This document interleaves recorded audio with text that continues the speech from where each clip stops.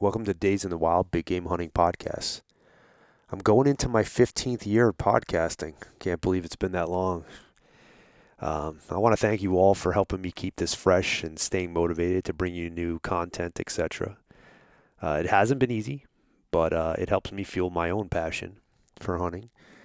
Uh, Speaking of helping me keep this going, please go check out Phoenix Shooting Bags and use promo code John Stallone, all one word, to save 20%.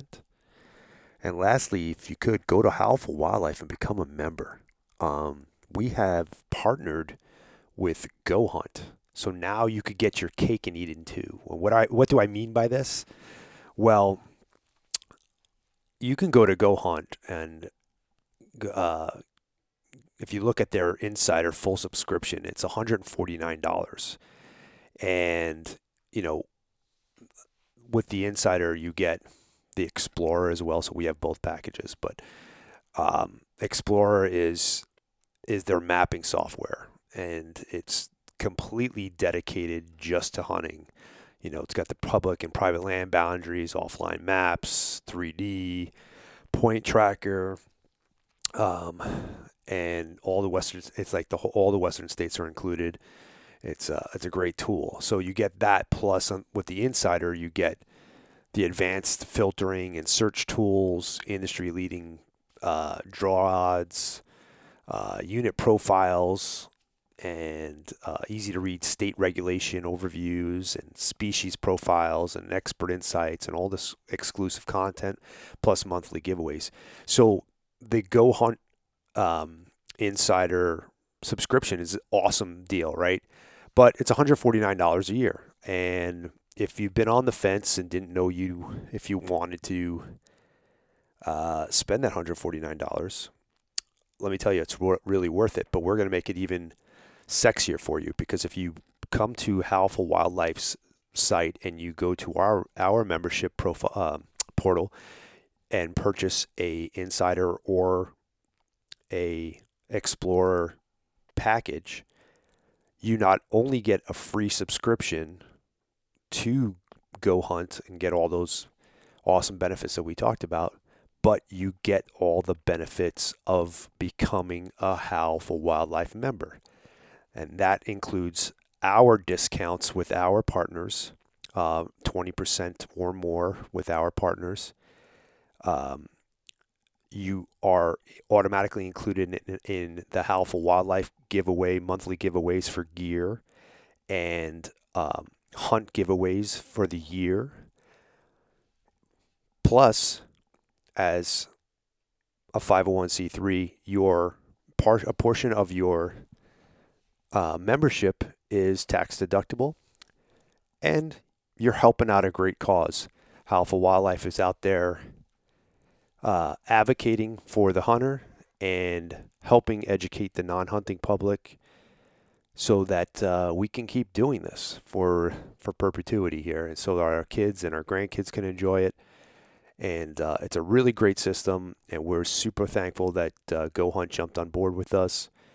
And it's a great way to support Howlful Wildlife. It's a great way to get awesome tools that you will use. I use Go Hunt Insider all the time. I've been a member for a very long time, and it's how I get a lot of my tags, by doing the research through there. And now you're getting extra stuff with it. So it's a great system. So go check it out. Become a member today, and let's roll into this next episode. Thanks. Today, we are going to talk to Jean-Paul Bourgeois. He's a chef. And you're part of the Meat Eater gang too, aren't you? That's right, man. Well, thanks for having me, and thanks to everybody who's listening. Yeah, so I am a contributor to Meat Eater, I grew up waterfowl hunting all my life.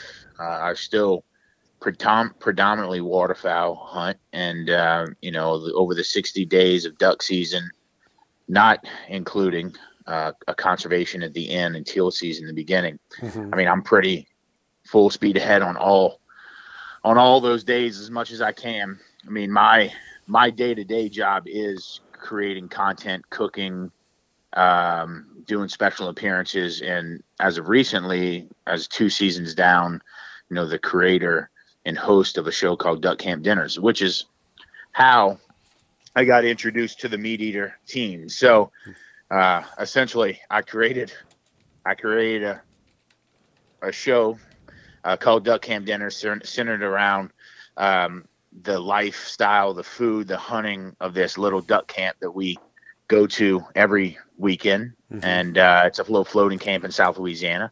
Nice. And I created a season 1. It did well. Meat Eater picked it up, and also is helping me produce a season 2, which is in post edit right now. Which season 2 will go over multiple different duck camps throughout the coast of South Louisiana, kind of telling again that story of that person and place and hunting and food, everything we love about South Louisiana.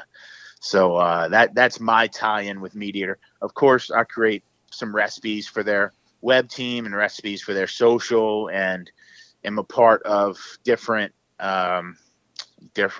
shows that they have. Mm-hmm. Duck Lore being one of them, which is Sean Weaver's new show on Meat Eater YouTube, and then also a couple fishing shows that I've been on over this past summer. So it's awesome. Sweet. It's a pretty good resume, man. I mean, if the boys over at Meat Eater are interested in you, then you're doing something right. Yeah. Well, I mean, it's like, my resume started a long time ago as a little boy in South Louisiana, mm-hmm. and just being around great food. And, when I was really young, before I even turned double digits, being out in the pecan groves, hunting squirrels out the trees with a pellet gun, and, running beagles for rabbits out in the sugarcane fields. And then kind of once I was around 11 or 12, really going hunt with my dad pretty seriously as a duck hunter. Mm-hmm. He's always duck hunting, and he always had ducks in the freezer. And so I remember not liking duck at all growing up. And then one day my palate switched, and then I couldn't get enough of it, and that's how I am today. So I grew up around food and really great cooks, having parents, and then I went to culinary school and lived in San Francisco and New York. I lived in New York City for 12 years, and so. Are you still there now? No, I live in Texas now, okay. But we just moved to Texas in October of 2021. Where the men are men and the sheep are scared. Yeah, that's right. That's right. I always give my Texas buddies that line.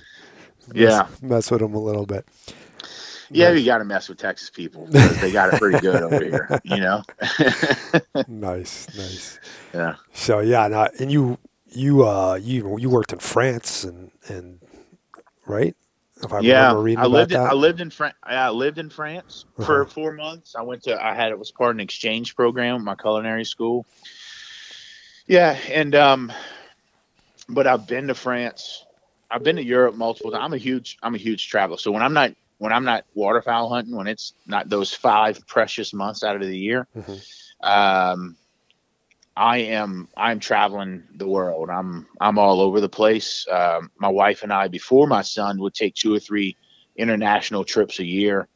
Obviously with a 4-month-old, that's been on pause for a little bit, but we fully intend on, in fact, I'm going to Croatia. We already got a trip to Croatia planned in July of 2023. So a year from now, I already have that trip planned, which I'll be taking actually 10 to 20 different people on a kind of like a culinary expedition of Croatia in July of next year. So, we're going to kick up. I'm going to Moab tomorrow. I have different things in Arkansas the next couple weeks, Callapalooza being one of them, then Delta Waterfowl Conference in Little Rock in July. And so, if I'm not traveling internationally, I'm traveling across the states. And but we really like being in other countries not because we don't love our own, but because we just always seek the experience, Right. the thrill of a Wanderlust. new place and new food. Oh yeah, we love it. And so, Yeah. it's how I learn.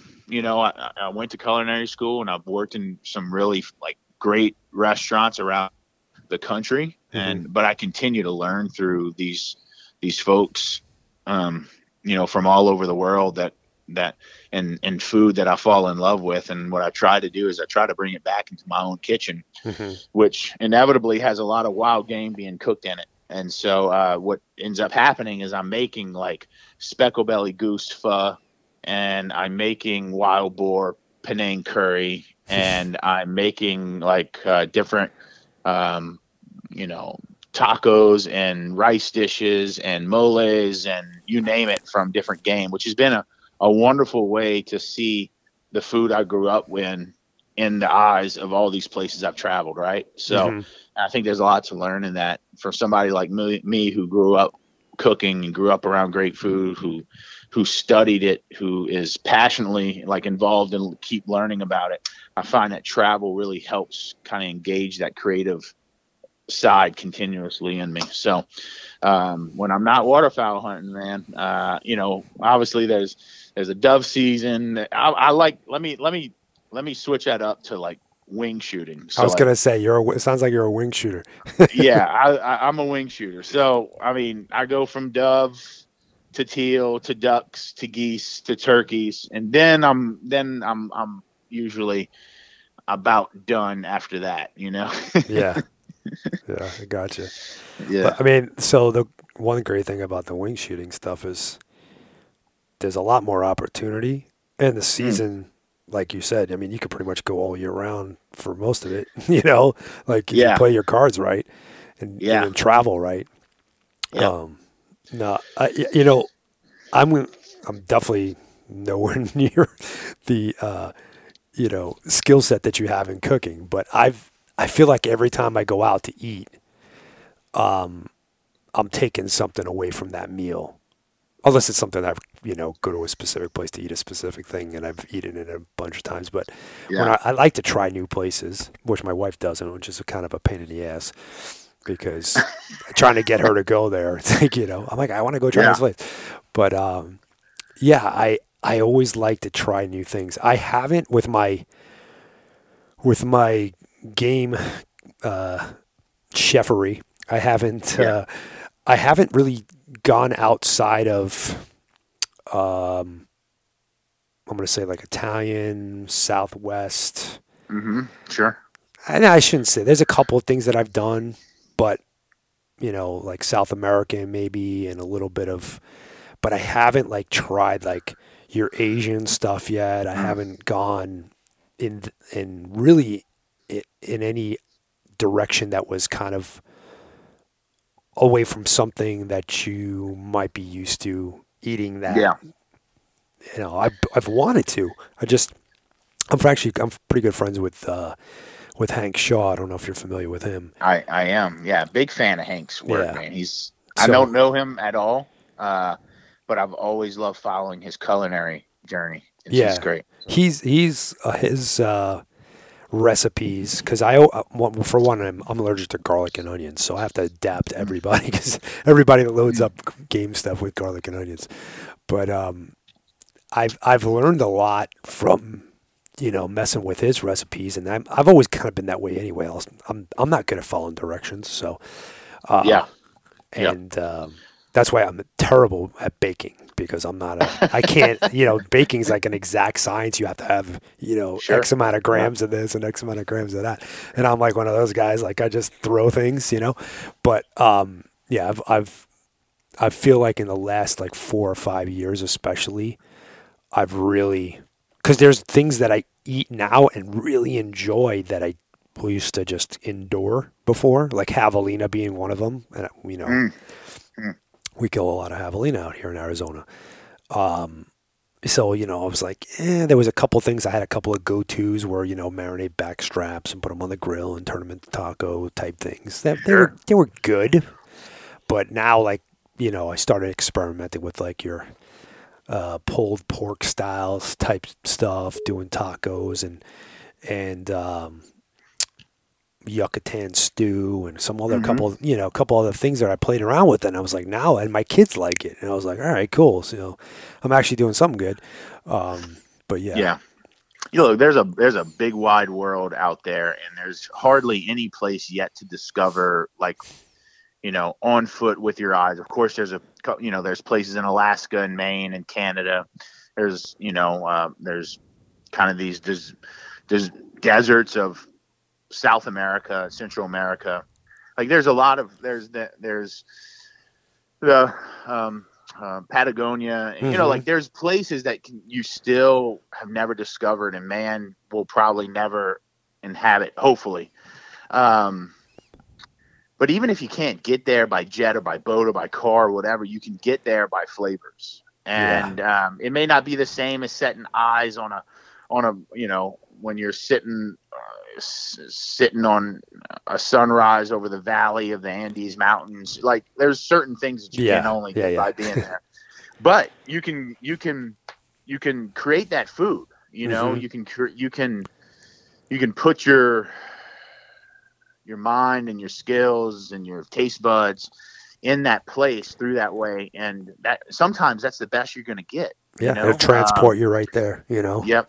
And I find that especially if you've been there before, which I know this is not what you're saying right now, but if you've been there before, it's really easy to get thrown back to that. Back. Yeah, 100%. 100%. Yeah.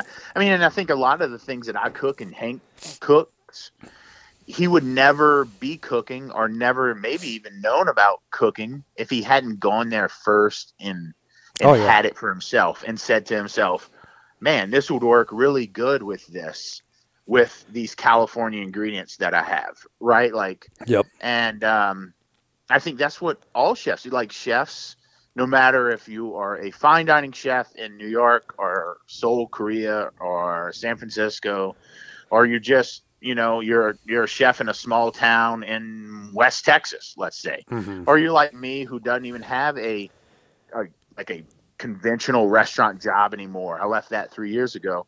But you still count on those experiences to build your creative palate. And everywhere that you go, everything that you taste, doesn't matter. Like you said, you go, it's hard to get your wife to go to a certain, to different places. She likes, where she's comfortable at, and that's understandable. But there's always something to take away, even if it's a bad thing, right? Like you start learning a lot when you're like, oh yeah, I like this, this, and that. But then you can also say, I didn't like this, that, and this. What would I do different? And I think all that builds like what I call your culinary palette. And if you had this palette that you were able to paint from with all these colors on it, they start getting mixed around, right? Like all those little colors start bleeding together, start creating new little colors. And you're like, oh, that's a cool shade of blue.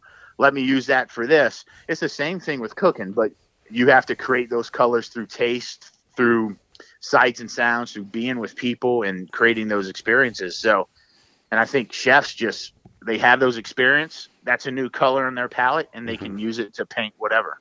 That's an awesome way to put it. Yeah. So I could see that for sure. I find myself personally, when I'm not experiencing it somewhere else, my biggest influences or my biggest muse is when I don't have really ingredients, and I look in the refrigerator and I'm like, I got this, and I got this, and I just start like throwing stuff together, and I'm like, wow, that came out good, and then I gotta kind of like reverse engineer it a little bit and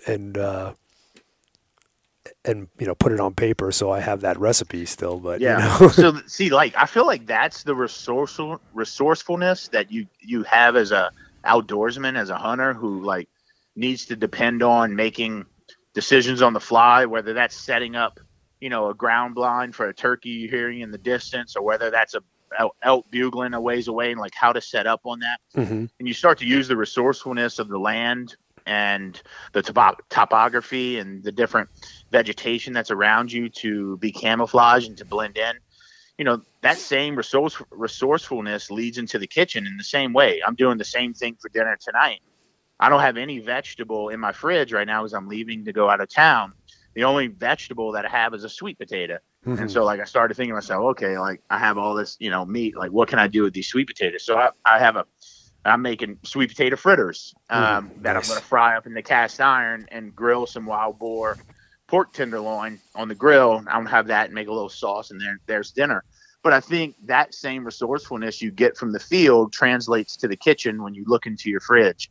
And Mhm. every now and then you got to make, in fact, more times than not, you go in with a game plan, you assess the situation, game plan changes, you pivot, and you're even successful or you're not, and you learn from those successes and those failures equally the same.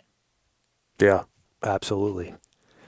It's funny. Like I haven't had, and maybe it's just my palate's kind of wide or whatever, but I haven't had too many where I was like, yeah, that didn't work. There's been a couple. There's been a couple. Yeah. But Well, yeah, like I think that's a good thing. yeah, What a high class problem to have as a yeah, home cook. yeah. Like you, And it's kind of driving me to be more interested in food. Like I've always been a foodie. Like I always enjoyed eating good food, and my wife is the same way. She loves eating.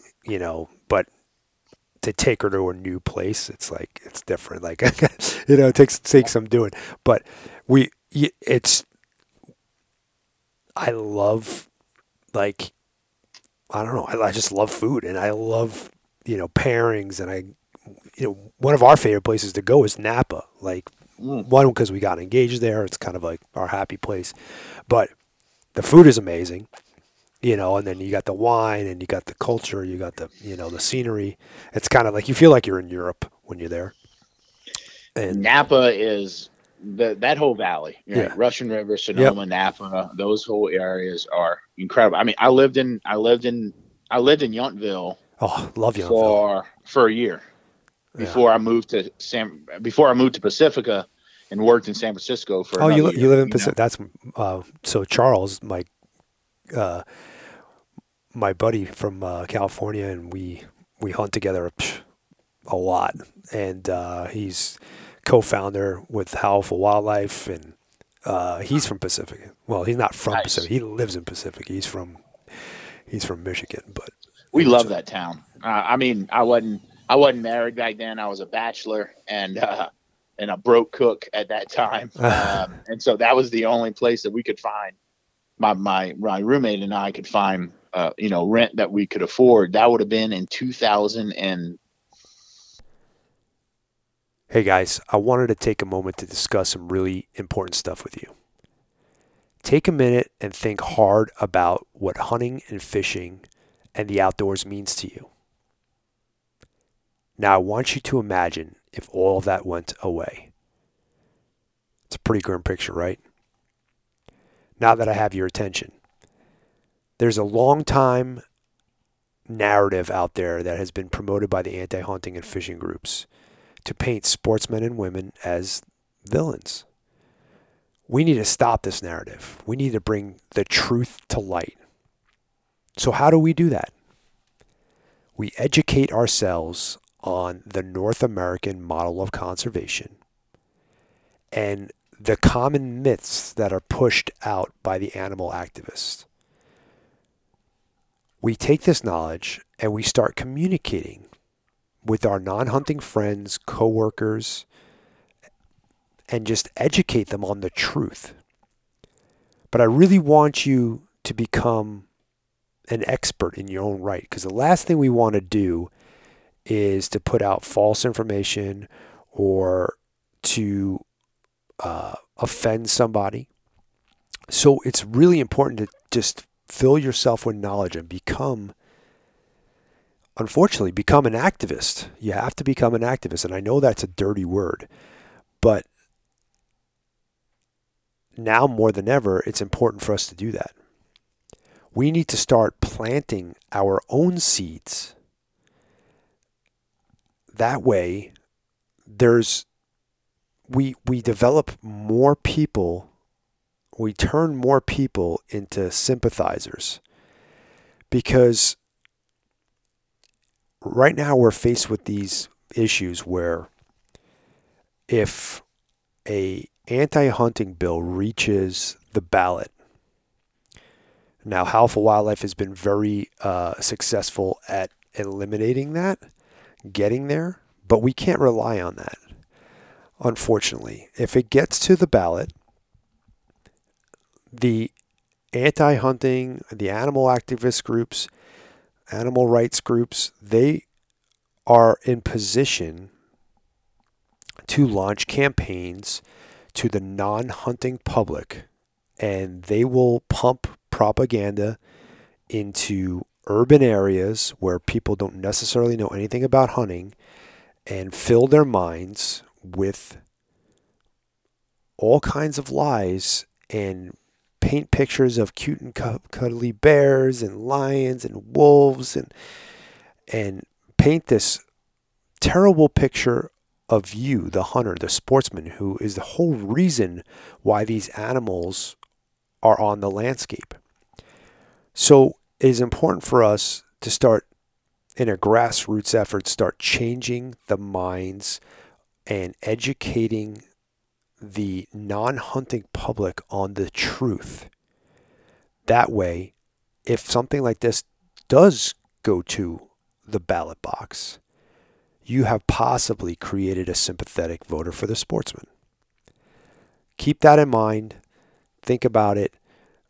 I want you to take a moment and go to the Howell Wildlife Education Center. You can either get there by going to howellfoundation.org, or you could go to howellwildlife.com and click on the education, and that will take you there. And that has a lot of good resources for you to arm yourself, to educate yourself, and to become an expert in your own right on the North American model of conservation, on the myths, on all the tools that they use against us, and just get science and truth on your side. Thank you very much. Let's get back to the show. 2008. It's not that way anymore, buddy. Yeah, I bet. You know, 800 square foot bungalow goes for like $2 million. Man, like we had a rental, and it's about the size of the house that I'm in right now, which is about 1,800 square feet. And we've lived in 700, 800 square feet of rentals in New York for 12 years. Mm-hmm. So, like moving into a 15 to 1,800 square foot something was like, hell big. Yeah, like space. Yep. That's big. You know, that's big time for me. Yep. When we lived in Pacifica, I swear, I mean, our place was at least 1,500 square feet. You could see the Pacific Ocean because, you know, that whole area, it like just keeps going up or keeps going down, depending if you're going towards the ocean or not. And we were kind of on top of the hill, so we could see the Pacific and see the sunset. And, I mean, it was an epic little apartment, and I don't remember how much the rent was, but I know it was cheap because, like I said, I wasn't making no money back then. Mm-hmm. I wish I would have known. I wish I would know with that apartment. It was actually a house that was for rent. But anyways, yeah, that was a cool town. Now I tell you what scared the crap out of me, and your buddy could. You might better. Attest to it. Yes, thank you. But the fog in that area, is brutal. Yeah, brutal. I mean, I thought I knew whiteout fog in my life, like hunting in the Mississippi Delta and the river, and you know, and you have a light south wind come in from the Gulf and create that fog on the river, and sometimes you can't see the bow of your boat. Mm-hmm. But I mean, there were many times where I was coming back from the restaurant, which was at Rincon Park on the Embarcadero in San Francisco, and then right onto the highway to get to Pacifica, and like literally going 25 miles an hour, just like gripping my steering wheel, white knuckling the thing the whole way, because like it's, you know, you have to. And I'm from South Louisiana, right? Like there's no cliffs and drop offs where we're from. Like if you go off the road, you go into a drainage ditch that's 6 feet deep at best. Right. And this was a different story. I don't know. That's something that California's fog definitely. Is it's no joke. It's thick, bro. It's real thick. Yeah. But That was good times, man. I miss California. I do. I mean, from a culinary point of view, it is one of the richest in terms of ingredients and produce and agriculture. Everything from your dairy farming that happens over there, and all the cheese and milks and everything that happen, and obviously your produce and fruits, and everything that happens in the Central Valley, along the coast towards Monterey. Obviously the vineyards. I mean, it is just so rich in ingredients, and really the best ones in the country for a lot of different produce comes out of California. It's something I always look at when I go to my grocery store. If I can't go to the farmer's market and I'm going to my grocery store, I'm always looking at that little label, the little sticker that's on the fruit, or the label wrapping around the Swiss chard, kale, whatever it is, to see where it's from. And if it's from the USA, it's most likely from California. And so, I don't know. I miss that about California. I miss a lot of things about California. That's one of them. Yeah. Let's switch gears a little bit. I wanted to pick your brain a little bit about game meat in general.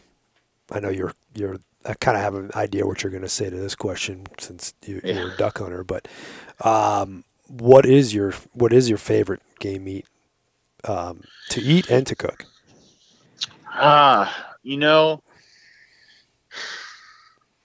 You wouldn't be wrong to say that, like, waterfowl is up there for me. Specifically, a speckled-belly goose, I think, is one of the best pieces of waterfowl to eat. Sandhill crane gets a lot of like glory because of its likeness to steak, and that's like, if I'm gonna talk about waterfowl eating at like medium rare, medium, I'm gonna say speckled belly goose, crane, canvasback duck. I'm not an elk hunter, but I've been given elk in the past. I've been able to cook it a good bit. It's really hard to beat, man. You know that better than anyone, and that's got to be up there and one of my favorite ones to eat, probably because I don't get to eat it very often. But it is, I mean, just remarkably good. I think, to Jesse Griffith's point, with the Wild Hog book, I think Wild Hog, like its farm raised cousin, domestic pigs, right? They're so versatile in how you can use them, that they're really interesting to cook and mess with, as from a creative point of view.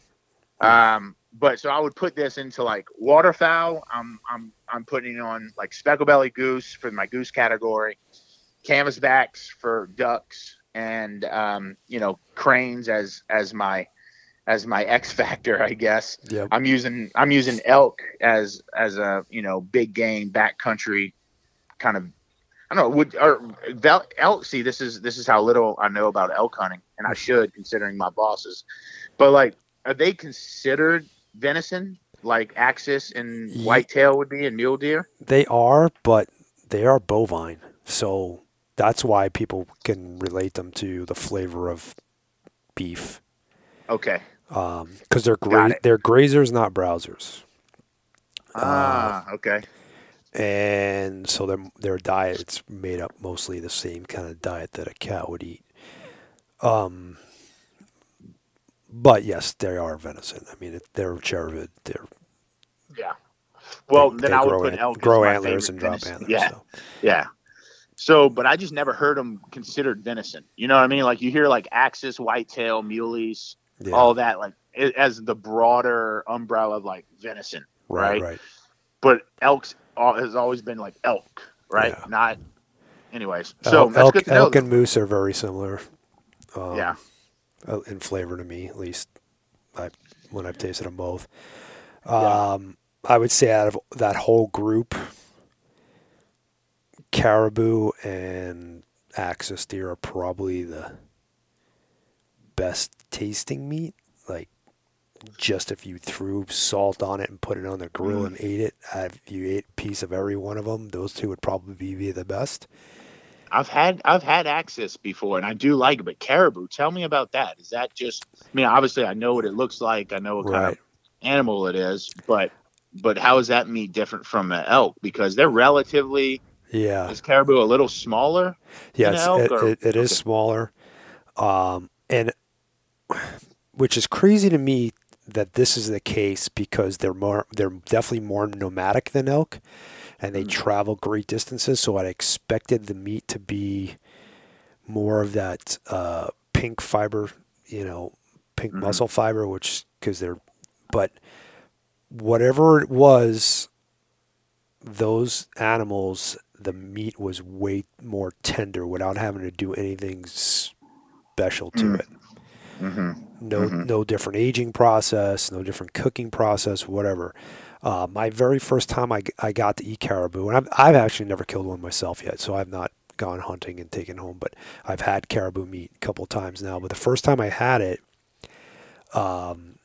we were in Banff, and I was there for a a work trip that's related to my swimming pool company. Believe it or not, it wasn't there for a hunting thing, and we went to this restaurant, and it was like a kind of like a fondue place almost, Mm-hmm. where they Mm-hmm. brought out like a big hot rock, and you were like cooking little pieces of meat on the hot rock, and you know grabbing little pinches of the different spices they came out, and you would put it on there and you'd eat it, and then there was like hot cheese and this and that. That was my first experience with it, and I was like, "Yo, this shit's good." Like, I gotta go hunting for this. I've still yet to go. But then I had a client of mine who came to hunt here in Arizona with me, and he had just came off one, and he brought me a piece of backstrap, and I made it in two different ways. I made it my traditional venison, go-to dish, which is I'm sure you've seen a million times and heard a million people do it. Is I make like jalapeno popper type style Yep. Yep. with that, and then the rest I did kind of like a stroganoff type deal with it. It was good. So, but the meat was just Man, fantastic. Yeah, I gotta put caribou on my list of things to get into my freezer, huh? yeah, yeah. I haven't. So both times they were both from backstrap or loin. So I don't know like roasts or legs or any of that other stuff might be freaking tough. I have no clue, but I've Yeah. heard from other people that they said that it's excellent meat all the way around. So Well, I would imagine, like, I mean, most animals that walk on four legs hmm have tough hindquarters. right. Like that's, they do a lot. People don't understand um, that, this makes a lot of sense when you say it, but for some people, they've never been told this, and so they don't ever get to connect the dots. But typically speaking, your most used meats on an animal, the meat, the part of the carcass that animal's using the most is going to be not just the toughest, hmm but also the richest in flavor. And for example, tongue, cheek meat, Uh-huh. like especially on something like cattle, Oh where yeah, they're constantly constantly eating, chewing. Yeah. constantly chewing. That cheek meat is, I mean, you could never cut that up into make it a tartare No, no. or serve it rare, medium rare. You got to braise the crap out of that, pull it, but it is incredibly rich because of how much it gets used. The same with the tongue. Obviously, the same with the hindquarters. Things like the filet mignon hmm on a cap on or a tenderloin, which would be equivalent to on a cattle. That muscle contracts to help the digestive system, hmm which on a cow obviously gets used a lot, but far less than its hind legs, its front legs, or its jaw and tongue, and therefore your filet mignon or your tenderloin hmm is the most tender because it doesn't get the same type of abuse that all the rest do. And so, but it also all your steak cuts, it may be the most tender, but it has the least amount of like beefiness, right? Right. And I think that kind of applies to just about every animal.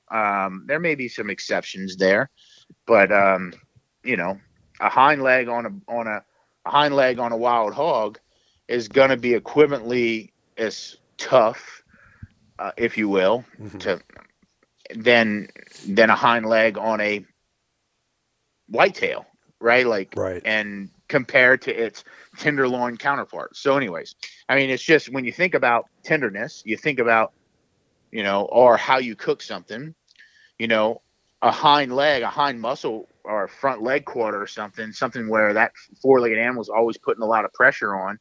Most likely is going to need a low and slow kind of cooking method, a pot roast in a Dutch oven, a a crock pot, a low and slow in the smoker, that type of thing. Right. So what would you consider your grill cuts from? I don't know. We'll stick with Well, I the mean, elk or deer. obviously your loin and tenderloins, your back straps, if as you use them interchangeably there. Mm-hmm. I think there are parts of, like, for example, in the front shoulder, there is, oh man,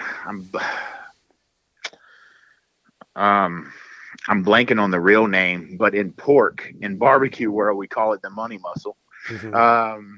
which is it's it's a part of the front shoulder that's kind of tucked into the blade. It's kind of protected from doing a lot of the hard work, but it gets a lot of that richness. And so, but like, and somebody's going to correct me in the comment section or on Instagram once somebody posts this, and or not correct me, but enlighten me. But that's a good grilling piece. I mean, look, in terms of there's even parts of the hindquarter that are good for grilling if you know what you're looking for within that larger primal cut, right? So, Mm-hmm. and after that, there's certain things that you can do, like, the use of sous vide, vacuum packing and sous vide now can also bring, a lot of tenderness to those cuts without overcooking them. So, like, you can cook those in a bag and sous vide them for a long time Mm-hmm. at a certain temperature to get them tender, but not get them like dry and gray to where you can take them out of the bag and then flash grill them. So there's a number of ways that you can work those cuts in. Obviously, when it comes to ducks and geese, just like every other animal, you mentioned elk, how they're grazers and how they eat a lot like cattle. Well, that goes the same with ducks. Like, ducks that you shoot in Kansas, Missouri, the Dakotas, and they're corn fed. Right. They're on like those flooded Grain fields. milo fields or colored flooded cornfields. They're getting this big old fat cap. Not only that, but they haven't had the thousands of miles of flight that happens when ducks get down to, say, Louisiana. Yep. So in Louisiana, they've migrated all the way south until they go to Mexico, about as far south in America as you can go, and they're also eating natural vegetation as opposed to planted agricultural crops. Rice field being the exception, but for the most part of Louisiana, they're eating those natural widgeon grasses, natural local vegetation that happens in the saltwater and freshwater swamps and marshes of South Louisiana, which is a leaner diet, is equivalent to a cow being grass fed its whole life and the cow being grass fed and corn finished. Right. The one with corn finish is going to have much more in the muscular tissue, much more fat on it than a cow that's been grass fed all its life. Yeah. And so essentially the ducks you shoot in Louisiana are much more like grass fed cow than like the corn fed ducks that would be more like, those fattened cattle on corn. So again, and that should inform you how you're going to cook that duck between the species, the amount of fat content, and so on. I always call Cajun food, the food that I grew up with, the great equalizer of wild game. And if you thought, like, if somebody doesn't like wild game because they think it's too tough, they think it's too irony, they think it's too gamey, then make it into a Cajun dish and feed it to them again, I bet you they like it better, if not love it, because that type of cooking that Cajun food kind of induces from its culture is like these long and slow kind of stews and gumbos and braises that tenderize everything and kind of definitely lends itself. Yeah, exactly. And so it's kind of the great equalizer, if you will, for game meats. And it's how most of us grew up. Like, I didn't eat a mid-rare duck till I was in college. Yeah. It always was cooked till it was falling off the bone. And gumbos and jambalayas, étouffées, fricassees, sauce piquants, you name it. Right. And that's all pretty indicative of Cajun food. Now, like the younger generations, my generation and younger, they're looking at even things like ringnecks, which we shoot a whole bunch of in South Louisiana, and eating a mid-rare medium, because they kind of eat a lot like they're like a tiny mallard in terms of their breastplate and the amount of fat that they carry, even after migrating all the way from South Louisiana. I don't think I've ever had. I've eaten my share of duck here and there. Can't tell you which ones I was eating, to be honest with you. Yeah, except for the ones that I shot myself. It's funny because, like, especially with geese, and you're talking about the lesser species of Canada geese, and definitely the graders, the big honkers. People have a really hard time cooking those birds. Snow geese being also one of those. They can't get over like how long a goose breast, like a honker, like takes to cook and get tender, because it's such a big piece of meat. And a lot of people call them like greasy early season honkers. Like, there's no way you can make those taste good. I can almost bet that if I get my hands on and make it into a gumbo, that it's going to eat really good. So I think it's just a matter of, I think this is true for all wild game, is like, you got to know how to prepare it. You got to know how to take care of it in the field, right? You got to know how to, make sure it's cleaned properly, and you got to cook to its strengths. I think that's the most important thing right there, is cook to its strengths. But you have to realize what those are. 100%. Yeah. And I don't about everything. Obviously, I don't know everything. I know, that's why I keep going back to my, what I know. But because different meat, different times a year, like you were saying, whatever they're eating on changes. Like, bear's notorious for that. Like, you get a bear that's eating salmon, it tastes fishy. You eat one that's eating blueberries, it tastes delicious. And there's it's having that realization while you're hunting these animals, kind of having an idea what you're going to do with it, and in why you're out there. I'm not saying like spend time thinking about how you're going to cook your meal before you catch it, but do you bear hunt? Because this is bringing out, like, I'm curious about this. I've always, like, a bear's on my bucket list and I just think they're majestic animals. They're beautiful. I've always wanted to hunt one. I've always wanted to have bear meat in my freezer, and I've always wanted to have a bear rug, right? Like, I want everything to do with them, right? But I've heard that before. Now, I've heard that, those, would they be spring bears or fall bears, whatever ones that are eating salmon, they can come out as fishy, right? Right. So here's my question to you, and to any bear hunter per se. If if like you're tracking this trophy bear that you know is in the area, you got him on trail cams, whatever. You know where he's at, and you're hunting this specific thing, but he's eating fish. You know that meat. I wouldn't, I don't know if you call it tainted, but you call it's going to taste like something. Right. What do you do as a hunter, knowing that? Meaning, like, is there a game plan for the meat? Are there? There's always a workaround. I don't know what that is with bear, because I don't really hunt bear that are eating fish. Got it. I very rarely go on the coast to hunt bear. So most of the time, whatever bear I'm hunting is either eating meat or they're eating acorns or, Yep. vegetation of some sort. Hunting here in Arizona or somewhere in the Intermountain West. So for me, that's never been a problem.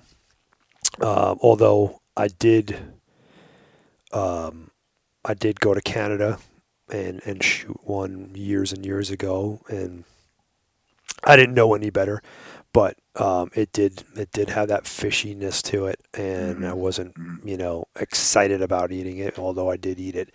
I think it's just finding, like you said, finding what plays to that meat's strengths, like figuring out what can I do. There's always some old crazy wives' tale or trick, I should say, not tale, but to having a good outcome with the meat. Was that soaking in buttermilk or one of these things? I unfortunately don't know what that is, but I know that those are out there. I mean, one of my bucket list birds is a king eider. Going to Alaska and going sea duck hunting, but I'm a little conflicted because they say they taste terrible. Sea ducks taste terrible. And so I want to shoot one. I want one for my trophy room, Right. But as a chef, I'm a little conflicted on what now, part of the other part of being a chef is just the curiosity. Right. Maybe I should go shoot one just to eat it. Just to see what you can do with it. Yeah. Yeah. Just to see what I can do with it. Well, I grew up on Long Island. We do a lot of sea duck hunting there. And it's been a long time since I've gone and shot sea ducks. So, but I know that there's guys out there that do it every year, and they all have their own little secret way. Matter of fact, I ended up trying this recipe. It's the one time that I kind of went out of my comfort zone and did something Asian. I did have a Peking duck style, and it was with I think it was a buffalo head, maybe. Mm-hmm. Yeah. So, but yeah, I mean, and it was good. It was real good, and so I tried it actually I was going to tell you about it when you were talking about goose. I actually shot a tundra swan, and I tried that. Tried that preparation with it.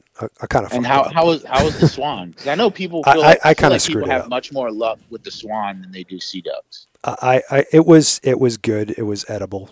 It just I don't think I did it right. It was definitely a technique failure on my part. And I think about as far as cooking time and all that stuff, because the flavor was good. It's just it was really tough and a little dried out, and it's not something I expected with that type of meat, because it was pretty damn fatty.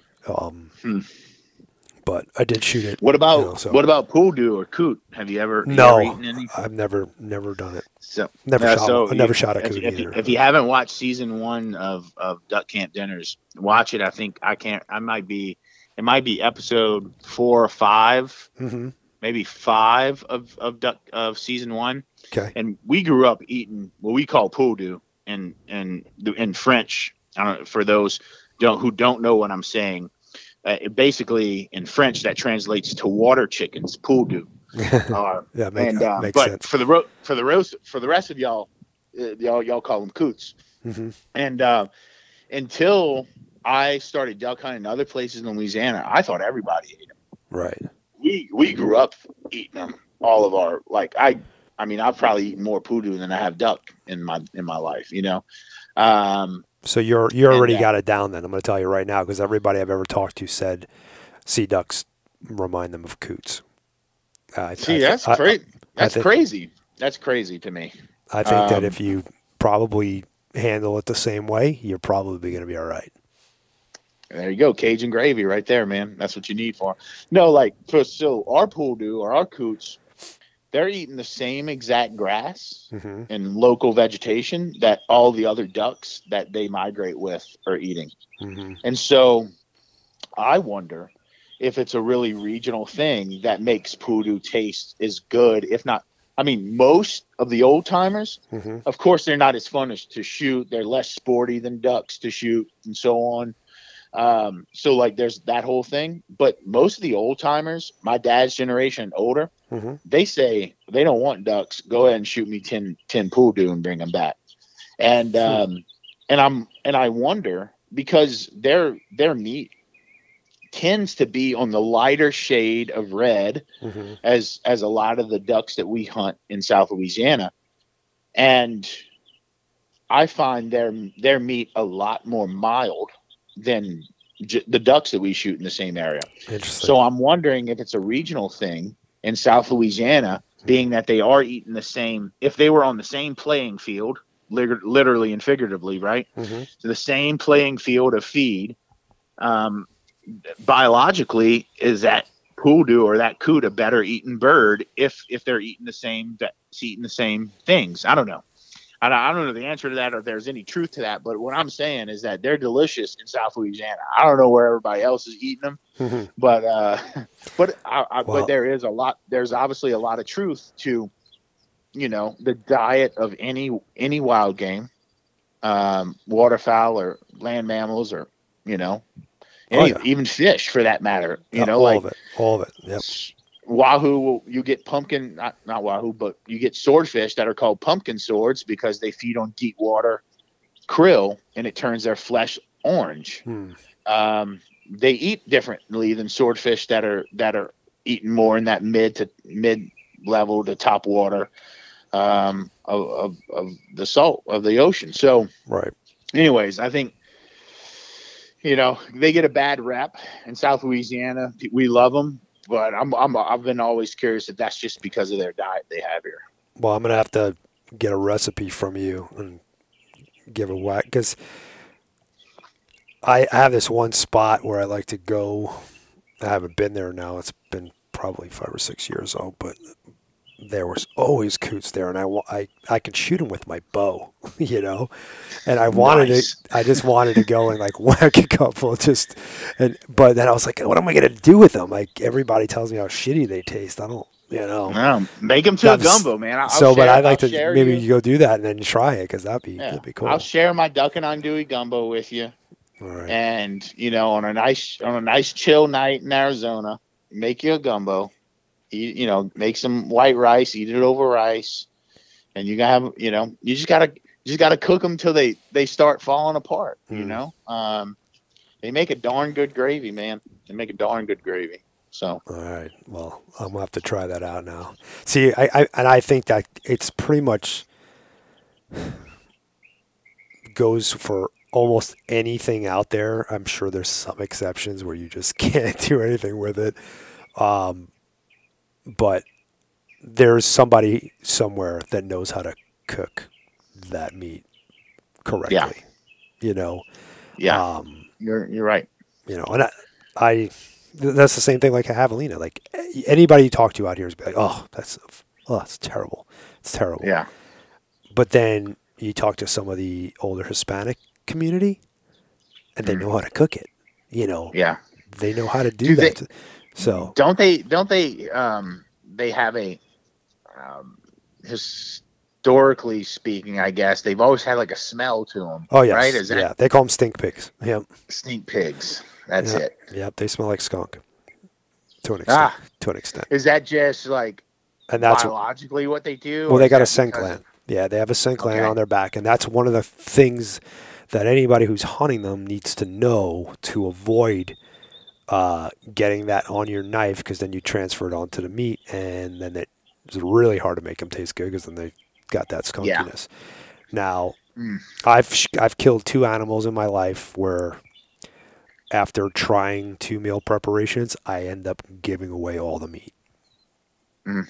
And they're probably 2 of the most biggest accomplishments in my life. It was my ibex and my bighorn sheep. I could not stand eating either one of them. The ibex was, I tried slow cooking it, and I did it for like, I don't even know how many hours. And I literally could have spackled my house with the damn thing. It was so, it was really tough, and just, I'm not a big lamb guy, so when it's really lamby tasting, and both of those animals were super lamby tasting. I wish I had somebody. That was kind of my next question. Did they have that lamb funk to them? Yep. You know? Mm-hmm. Yeah. Lamb, goat, yeah. Yeah, that goaty. Yeah, I know exactly the flavors you're talking about. And I can imagine that in concentrated forms, which wild game in a lot of ways, like a wild hog tastes much more porky than a domestic pig. A wild duck tastes much more ducky than a domestic duck. Right. And so when you have those horned kind of relatives of the sheep and goat, and you know what domestic sheep or goat tastes like, I can imagine the wild versions of them have that concentration. Yeah. I'm something else, but I mean, again, I'm sure, and and I felt terrible too, because here's this, like, first off, the sheep, that's a once in a lifetime. I can never do that again. And like, I was like, do not enjoy this meat at all. Like, you know, I eat mountain lion over that any day, you know, something that nobody would ever think would be, you know? Yeah. And it's just weird. Like, but I gave it, so I work in construction. I have a bunch of Hispanic people who work for me, and they were all about it. They wanted it. You know, they were like going to make barbacoa and stuff like that. I should have had them make me some and bring it over so I could have tried it, but I don't know. I guess I didn't think about it, but they all ate it. You eat a lot. You eat a lot of mountain lion? I wouldn't say a lot because we don't kill that many, but I have eaten it a few times. Yeah. I mean, I would totally hunt a mountain lion and totally cook with it, but I don't know. There's something deep-seated ingrained in my head that is like, it's a cat. Yeah, and I know it's tough to get over. Yeah. Yeah, it's like one of those things. I'm like, I'm not opposed to trying it, and really, I think I would like it if it's good. But it is actually meat's very mild. Yeah. Meat is very mild. It's almost pork-like in texture and in appearance. It's real good. Like, but I've seen some friends, some guys that I follow, some friends that I've had, you know, grown with over the years, mountain lion hunt in different parts of the country, and that's somewhat of a, you know, that's right. Like, just hunting them in general, or that season on them, it's really varies from state to state, obviously, and there's a lot of laws, I guess, on the protection, or, you know, I mean, I've never lived anywhere where mountain lions are prevalent, or at least. Well, if you live in California, they're super prevalent over there. You just can't. At the time, I didn't know that, and but yeah, like, I feel like they're one of those things where it's a highly debated subject, mountain lions. Yeah, no, it is, and you know, because of that, people have a stigma with eating them, and then, you know, they view it as this majestic beast that you know, we shouldn't be hunting because we're hunting it just for its hide and just for the you know, the picture of it, or so on and so forth. We actually deal with this a lot, but when you're talking about this stuff, like hunting for large predators in general, wolves, anything, it's not just, you're not just hunting them for the experience of hunting them. It's also a management tool. Yeah. What people don't understand is that when you enter a system, okay, and whether, well, let's just talk about hunting here at specifically. So if we're hunting prey game, and we're managing prey animals, and we're not managing predators, things get out of whack. Yeah. And they go badly. But we don't even have to hunt prey to interrupt that. Man's reach, man's touch is on everything we do. Every place you go, even in some of the most remote wilderness. Like I've been in places where you're like, oh, I must be the first person to step foot on this piece of ground. And then you look down and you see like a bottle cap or some shit. And you're like, Yeah. what the hell, you know? And we have way too many people in the world, unfortunately, you know, and we can't go cull people out. We can't thin the herd. We can't manage the people. So we need to start looking at things like way differently than we do. It's you know, or otherwise we're going to be in trouble. We've exceeded the carrying capacity of the world, being 8 billion people, you know. Yeah. This all worked. You know, we talk about you know, greenhouse gases and this and that and changing climate and blah, blah, blah, you know, but nobody talks about the real problem there. The real problem there is this is all, too many people. There's just too many freaking people, right? So, I mean, how do we do that? How do we deal with that? But yeah, anyway. no, that's interesting. My wife and I were talking about that the other day because we were talking about like buying homes in Texas and how much, and we were driving through West Texas and we're on our way from, you know, College Station to Abilene. Mm-hmm. And for those who are familiar with Texas, there's a whole lot of nothing in between College Station and Abilene, Texas. Right. And you know, she asked me, she said, I mean, do you think like places like this someday will be inhabited by man and it's going to be, you know, pumped in water and golf courses and so on and so forth? And I said, probably not in our lifetime, but yeah, if we keep growing the way we're growing, if our population continues to increase, which it hasn't slowed down to my knowledge. Nope. Yeah, we're going to need to find new places to live or build upwards like New York City. Mm-hmm. You know, I mean, I don't know about this particular 500 person town in the middle of, you know, hill country in Abilene, but eventually the numbers won't lie. Like the numbers will continue to inform us on what we got to do. And we can't live in the ocean or on the ocean or on oil rigs, so it's land it is. You know, right. It's like yeah, I don't know. It's scary. It's scary. I'll be long gone, but you got kids and you're gonna have grandkids, and they're gonna have to deal with it. You know, it's a weird thing to think about, and it's funny. I was having this realization the other day when I'm going to take this podcast in a very different direction away from food, but I was sitting there thinking about it. I'm like, maybe it's God's plan right now. The reason why we're seeing all this like transgender, we're seeing a lot more of the homosexual, and hopefully those are not breeders, right? Because it can't happen, right? And maybe that's one of the solutions for God or Mother Nature, or whatever you want to believe in, you know, is kind of working towards to having less children being born. Yeah, I don't, mean, you know, I have one right now, and trust me, that's a conversation that I'm having with, you know, my wife and I. We're like, you know, maybe we have a second one, but I'm like, I don't know. There's enough people in this world right now. Like my son has my name. He can carry on that name. Yep. I'd love to have a daughter or somebody for him to play with, but also, like, I don't mind living in a 1,500 square foot house. And if we have 3 children, like, dude, that means we got to find another home. You're definitely gonna need another home. Okay, I have 3 children. I have a 2,500 square foot home, and we're like on top of each other in here.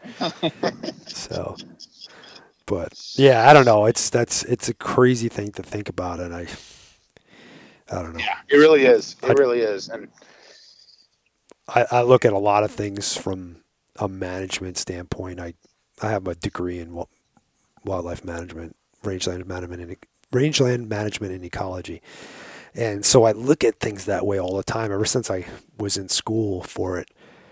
And I look at the world and I'm like, man, it'd be a lot. I mean, you can't do it because you can't, right? But if I was to look at this as a manager, there's so many things that are, you know, that it could be done and we could be in a way better place. But obviously we can't do that because you can't, like I said, you can't go culling bad guys Yeah. and getting Yeah. rid of the weak and whatever. But yeah, that's very what do Yeah. you call it? Like Hitler way of Dystopian. looking at things, But Yeah. anyway, well, man, I want to appreciate you coming on. Thank you for coming on, and appreciate you coming on. Where can our listeners find out more about what you're doing and follow Yeah. along with you? Well, you can always follow me on Instagram. That's Chef Jean, JEAN_Paul. I do a lot of different content on there. I answer a lot of questions on direct messages, on comments. So if you ever have any wild game or just basic cooking questions, I'm happy to get to them if I can. And so go ahead and Chef Jean_Paul. That's JEAN_Paul on Instagram. I have 6 spices on Spiceology. If you're not familiar with Spiceology in general, the company, they're a direct-to-consumer spice company out of Spokane, Washington. By far the freshest, most well-done single spices and blends on the market. I have no doubt about it. And I have 6 blends. One's a wild game blend, one's a fish and seafood blend, and I have 4 sausage blends Nice. that you can use all your wild game with and so on. And last but not least, you can always find me on the Meat Eater YouTube channel. Season 1 of Duck Camp Dinners is out. We filmed that 2 years ago, and it came out on Meat Eater's channel last year. And season 2 will be out in August, or maybe possible early September, when we start gearing up and getting that early teal season fever. And so season 2 of Duck Camp Dinners out later this summer, and that's where you can find me, man. Like whether it's social media or Meat Eater's YouTube channel, I'll be there and doing my best to represent, all of us that love to be in the outdoors and cook what we kill and catch, and just be very thoughtful about what we're doing with all that protein and honoring it, and because it gave its life for us to feed our families, and we should do our best to honor it in that way. And that's kind of that whole lens of how I like to cook and think about all those things, all those animals that I get my hands on in the kitchen, and just trying to be really thoughtful about how I use them. So if anybody has any questions about cooking and wild game, you can find me on there, especially on my Instagram. Awesome, man. Thank you very much. Appreciate you. Love what you're doing. I appreciate the time. Thank you, everyone. And thank you, John. All right. Take it All easy. right. Yes, sir. Bye. Well, that's it for this episode. Thanks for tuning in. Be sure to check out daysinthewild.com and be sure to give us a review on iTunes. Thank you, and we'll check you out on the next episode.